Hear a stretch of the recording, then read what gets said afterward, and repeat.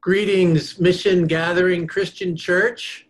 It's an honor to be with you. I'm very grateful for this opportunity, and thanks to Devin Wright, whom of course I know down here in Claremont. And I want to say, first of all, that I'm very honored that you're engaging my work in my book on compassion.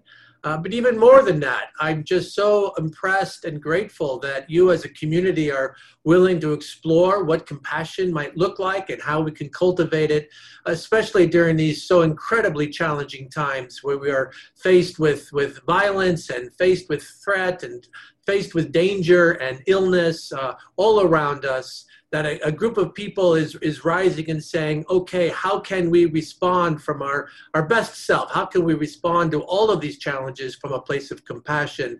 I'm very grateful that you all are willing to do that.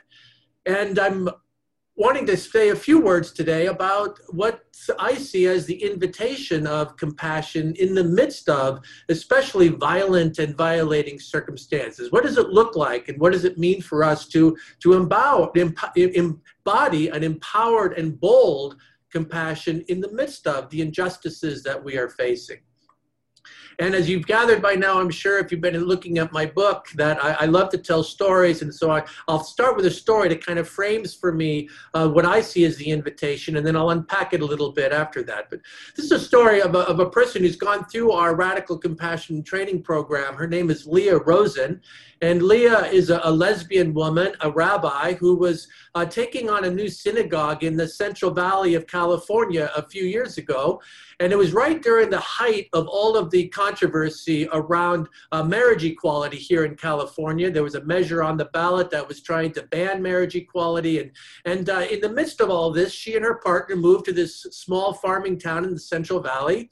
And she was a rabbi at the local synagogue, where she was also opening up an LGBTQIA plus awareness center there to advocate and to help teach the public about the realities and dynamics of such folks in our world. And one day she's coming out of her office there at the synagogue to her car in the parking lot, and there on her windshield is a pamphlet. And it's put in place by a stone big enough to be thrown through a plate glass window. And the pamphlet is advertising an upcoming rally against marriage equality that was going to be that Saturday on this at noon on the right near the town square there in the town where she lived at.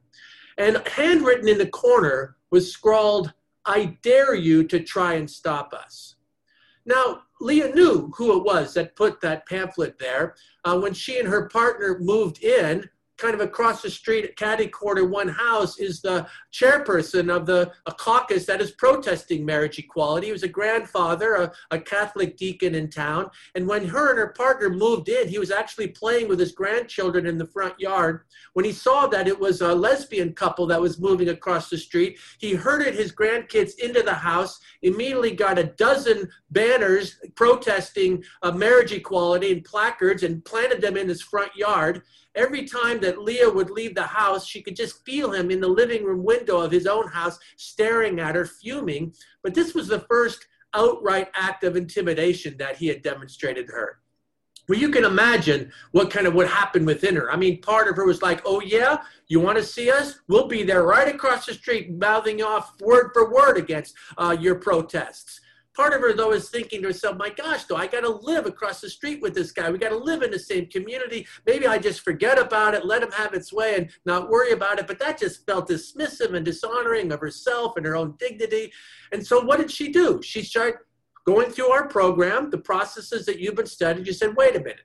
Let me just catch my breath here. Let me take the U-turn. Let me listen to what's going on inside of me here. Let me get back to my best self here. And as she listened to her different reactivities, the different parts of her, she realizes that on the one hand, she absolutely wanted to stand in her dignity. She did not want to in any way apologize for who she was and whatever she was going to do, that she could be firm and bold and self-confident in her own worth and value.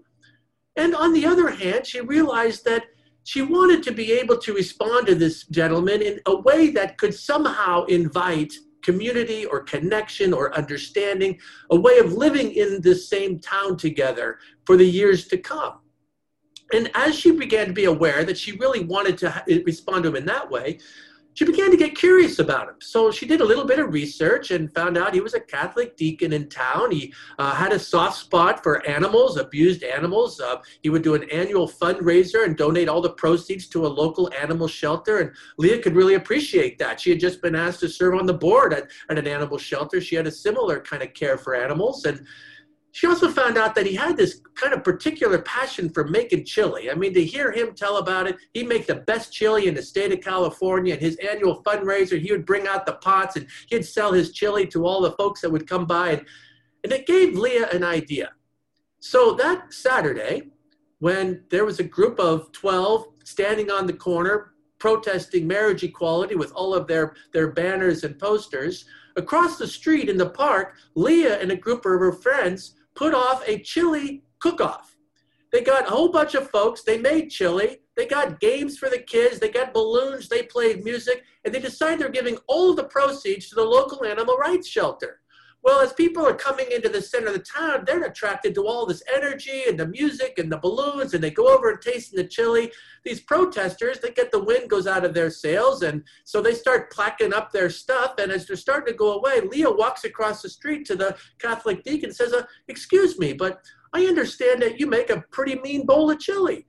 I make the best chili in the state of California. Well, yeah, that's what I hear. Hey, would you be willing to come on over here and be our honorary judge? You see, we have all these different types of chili, and we need someone to tell us which one is the best, and you sound like an expert. And hey, all the proceeds are going to the animal rights shelter. It's for a great cause. Well, what can he say? Okay, well, all right, he walks on over. Bring all your friends. We got free chili for everybody. Well, he states to chili, yeah, these are pretty good, but it's not as good as my chili. And he goes, I got an idea. Why don't we really do this right? Why don't we put together a chili cook-off for the whole city? You get your networks, I get my networks. We'll invite everybody there. We'll give all the money to the proceeds. All of it will go to the local animal rights shelter. What do you say? Well, it sounds like a good cause. So the two of them put this on. It goes so well. They raise so much money that Leah goes to the board and says, what do you think about inviting this guy to join the board? He's got such a heart and he's got a way with making fundraising activities. And well, sure. And so she says, hey, would you enjoy being on the board? He goes, well, yeah, I guess so. You know, we live right across the street from each other. Why don't we drive together to go to the monthly board meetings? Well, I guess we could do that. And so they start driving to the board meetings every month. And after a few months, that started to turn into stopping for coffee on the way to the board meetings. 12 months go by. They have not mentioned a single thing about marriage equality. And this man can't stand it, but he's starting to like Leah. I mean, her indefatigable kindness, her love for animals, just the spirit that she has, the way she just is always friendly and treating him with kindness, and he just likes her. And so over a year goes by, and they're sitting for coffee. They've never once mentioned anything about these issues. And finally he says, you know, I hear that you're a lesbian woman. She goes, yeah, I am. He goes, oh, yeah, well, you know, I don't really know much about lesbians. So tell me, I mean, have you always been a lesbian? And how do you know that you're a lesbian? And what's it like to be a lesbian in the world today? And so Leah started to share with him for the first time a little bit of her experience, a little bit of her story. And then it dawned on her and she said, have you ever actually known a lesbian woman, a gay man? And then it comes out. Well, as a matter of fact, he did. A number of years ago, his younger brother came out as gay. He came out when he had been diagnosed with AIDS, back when AIDS was a death sentence. He came back to the small town and found his church ostracized him, his family ostracized him. So he went back to San Francisco, where he died alone. And as he shares this, Leah can see in his eyes just a little bit of that regret and second guessing and little grief. And she says finally, you know, in my tradition, we like to say Kaddish for people who've passed away. And it would be my honor if I could say Kaddish for your brother. And if you'd like, you could join me. And he said, you know, I'd like to do that. And so this lesbian rabbi and this conservative Catholic deacon go into the synagogue together where they say Kaddish for this young man who had died some 15, 20 years earlier. For me, Leah really embodies a radical compassion, a bold compassion. And she really embodies the principles that we teach and talk about at the Center for Engaged Compassion in the work that we do. And what she embodies is a number of principles that I just kind of want to walk us through. First of all, violence and violation is an affront to our world. No one deserves to be abused or violated. No one deserves to be discriminated by virtue of gender or race or orientation or ethnicity or religion, politics. No one deserves to have their houses of worship vandalized or their businesses looted. Nobody. Violence is an affront and needs to be stood up to and confronted and transformed. That being said, the traditional ways that we normally respond to violence, that fight or flight options, they really are not satisfying. I mean, to flee and just kind of pretend that it's not there and just adapt to it and try to adjust and get on with it allows violence and abuse to go on unchecked, and it diminishes our own humanity at the same time. Whereas just fighting in kind, meeting violence with violence, hatred with hatred, yelling with yelling, it only escalates, it only intensifies the conflict. It in no way brings resolution or finding common ground. So what might we do? Well, what Leah demonstrates for us is we do have a grounded self within us. We do have an essence. We have an I that we can find in the middle of the storm. And in that essence, when we are there, that's where our capacities for grounded, compassionate, creative, non-reactive responses to violence and violation can be found. It is hard to access that, but we can do it. Leah demonstrates that. In the midst of all the intimidation, she gets back to her center and finds that grounded place from which creativity can open up, responses that she had no way considered earlier. The other insight is that, but we also have our parts. We have our interior movements, our reactivities and activations within us. And one of the radical things of our teaching is that every single one of those interior movements and reactivities is rooted in some positive intention. It is a cry, aching to be heard, some need that is longing to be met, some deep core value that is feeling threatened, some old wound that is being brushed against like a bone bruise. And the invitation is when we find ourselves victimized and we naturally become reactive, catch our breath. Let's first take the U-turn instead of just responding in kind. Let's take the U-turn and listen to the deep need, the deep cry underneath the various impulses within us. Leah does that and realizes that what she really needs is to stand true in her dignity, to in no way disparage or apologize for that. She can be confident and bold in that, and yet also find ways to try to engage in a different energy with this man, to try to extend love and kindness and compassion and collaboration around common ground as a way to ease the tensions and perhaps bring some transformation. When she is able to do that, get grounded in herself, listen to what she really needs in the midst of this, she's able to see this gentleman with different eyes. He becomes more than just this intimidating person that she's fighting against on this issue. He becomes a human being. He's got dimensions. He's a grandfather. He's a deacon. He's a person who loves animals. He's a guy with this peculiar fascination with chili and a pride in that. He takes on some texture and three-dimensionality so she can see him a little bit more clearly and opens up more possibilities of relating to him than she would if she's only seeing him out of her own reactivity. And when she begins to see him in that way and have curiosity, she can recognize that, however deeply buried it might be, his own reactivities, his own ideologies, his own parts of him, they too are rooted in some deep need, deep wound, deep value that is feeling threatened to him. And he's fighting for his life. Can you imagine why this man has to fiercely fight against these issues? If he allowed in his own mind even the possibility that it's okay, that it's part of just nature, it's part of God's design that we have diversity, including in our orientation. If that enters his mind, everything he did to his brother would have been for nothing. The overwhelming grief, the overwhelming regret that he would have to endure would feel unlivable. So to protect him, he's fierce in trying to eliminate this, not only from the laws, but eliminate it from the world.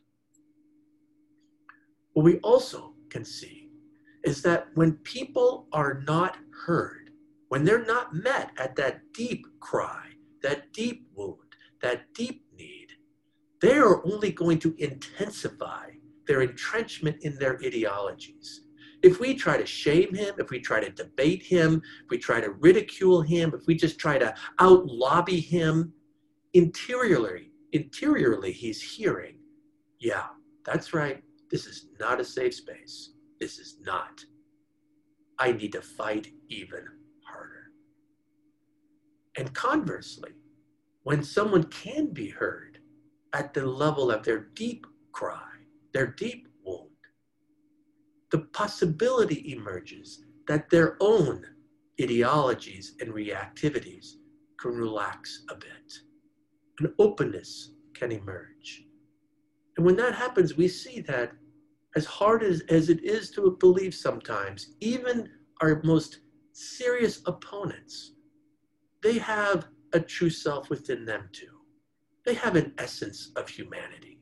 He has capacities for kindness and friendship, even with somebody who's living in a way he has no understanding of. He even has capacities to grieve his brother in ways that he did not know and to endure what was emerging for him. He can be restored to his best self. What that is saying is that it gives a place where we can understand and have compassion for people who are engaged in offensive, difficult, or violating behavior without agreeing with them and without legitimating the violence. We can understand and commit to treating them with their humanity. That's what Leah does. And for Leah, the end game is not just that we pass a legislation. The end game is that we learn to live in a world together, even in the midst of our difference. Her end game is, I want to win over this person's heart. I want to find a way for us to have right relationship. And so I'm going to meet him with kindness, with care, with understanding. And she's playing the long game here, while never denying my own dignity and my own truth of what I'm about in this world.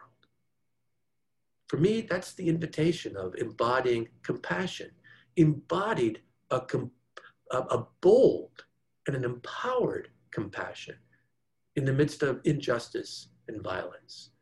Leah is a warrior, and she's fighting with the weapons of love and compassion. I look forward to being with you later this week. And once again, thank you for your own commitments. This world is aching for people who embody that spirit of emboldened compassion. Thank you.